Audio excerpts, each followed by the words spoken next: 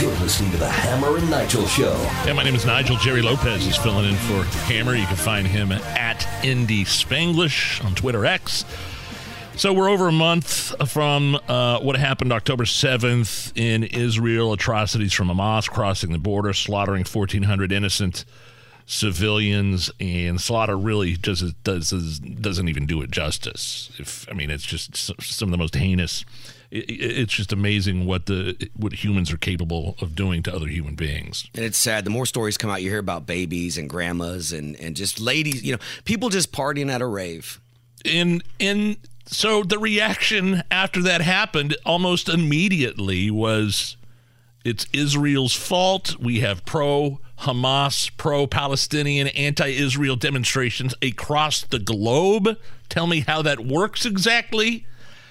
You have people in the United States, mostly bipartisan, saying that Israel has every right to do what it's doing right now in Gaza and defending itself and going after and eradicating Hamas. But then there's a couple rascals there in the House. You might know them better as the Squad, that are causing a little bit of trouble.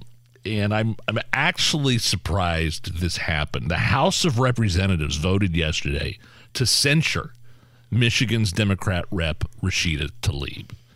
She was censured over comments that she made about Israel, not really well accepted by her colleagues, and it was like a 234 to 188. It wasn't even close. It was bipartisan with 22 Democrats. That's the shocking part. Joined with the Republicans. When does that ever happen? Never. That never. When does that ever happen with Democrats voting for Republicans? Because Dems almost always vote together. And so here's the deal. So here's what happened. Her repeating the pro-Hamas mantra, from the river to the sea, Palestine will be free, which, anybody who knows anything. So do we know what the river and the sea are? So it's the Jordan River, and the Mediterranean Sea. And in the middle, there's this country called Israel. From the river to the sea, Palestine will be free, and it's considered a call for Israeli genocide. Yeah. Right? The elimination of get rid Israel. of the country. Get rid of the country, get rid of the people. And then, of course, Tlaib also repeated the now, almost immediately discredited allegation of Israel's culpability for that strike at the Gaza hospital, which never happened. Nope.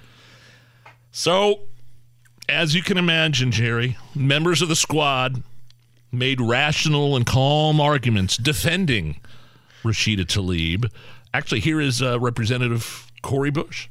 It's outrageous that my colleagues are blatantly attempting to silence the only Palestinian American representative right here. It's outrageous, but it's not surprising. And let me tell you, it's not surprising because this place is where 1,700 members of Congress, this elected body, enslaved black people. It's not surprising because they thought it was right. It's not surprising because this is a place where members continue to claim that the insurrection on the Capitol just appeared to look like a normal tourist visit. It's not surprising. Because this is the place where our black and brown staff members repeatedly speak of experiencing racism and sexism, Islamophobia, get pushed off at elevators, xenophobia, and more right here in this workplace. This is the place. And let me say this. She mourns for the 1,400 Israelis. The gentlelady's time has expired. She mourns for the 10,000. Sure, and she will not stop. No gentlelady's time has expired. Ceasefire now. And she takes the death threats that you all send that they The gentlelady is no longer recognized. The gentleman from Maryland. To her, the desire to save lives is greater. Gentleman from Maryland is recognized. That's what I said. So that was Representative Cori Bush defending her fellow Squad member Rashida Tlaib, and again, Rashida Tlaib censored over her comments from the river to the sea, things like that, which 22 Democrats also joined with most of the Republicans. Well, don't forget, Cori Bush was elected to Congress based on a lie on the Michael Brown case for hands up, don't shoot, which also never happened. And her calling, that's such a good point, her calling, the insurrection, people said it was like a tourist. Watch the They walked through ropes, Nige. They walked through ropes. The cops walked around, like kind of guiding the Chewbacca guy. No, go over here. Yeah. Here you go, over here. Do we want to hear more cackling? Because I didn't, and by the way, I didn't hear Cori Bush call for the release of the hostages. No, she doesn't care. I don't hear any of these people that are so worried about Gaza ever say they're calling for ceasefires. They're calling for a pause for humanitarian aid, which is happening. Yep. But they're not calling for a release of the hostages. Here is Representative Omar with a very subdued, very docile statement. What is true here is that every single one of them has not acknowledged the fact that Palestinians are dying in the tens of thousands, but will continue to say it is us who are not acknowledging humanity. Rashida will stand strong. Gentlelady's time has expired. The movement will continue for liberation until every single Palestinian has the right to Gentleman live from Maryland in liberty. is recognized. These are people, Jerry, that are unhinged. They're emotional.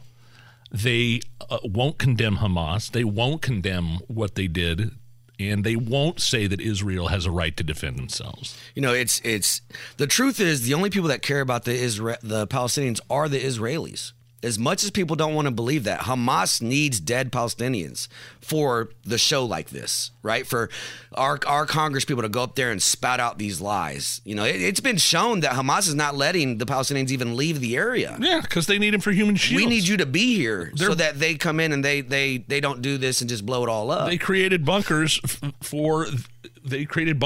under hospitals. I mean, imagine 9/11. Imagine 9/12 nights, and they come out and go, you guys need to be cool about bombing Afghanistan. You've lost your mind. Yeah, absolutely. I mean, I didn't really see any proportionality when the United States drops 2 nuclear bombs on Japan. So let's go back in time to hear what Tlaib had to say about Donald Trump when she was running for office. Because we're going to go in there, we're going to impeach the motherfucker.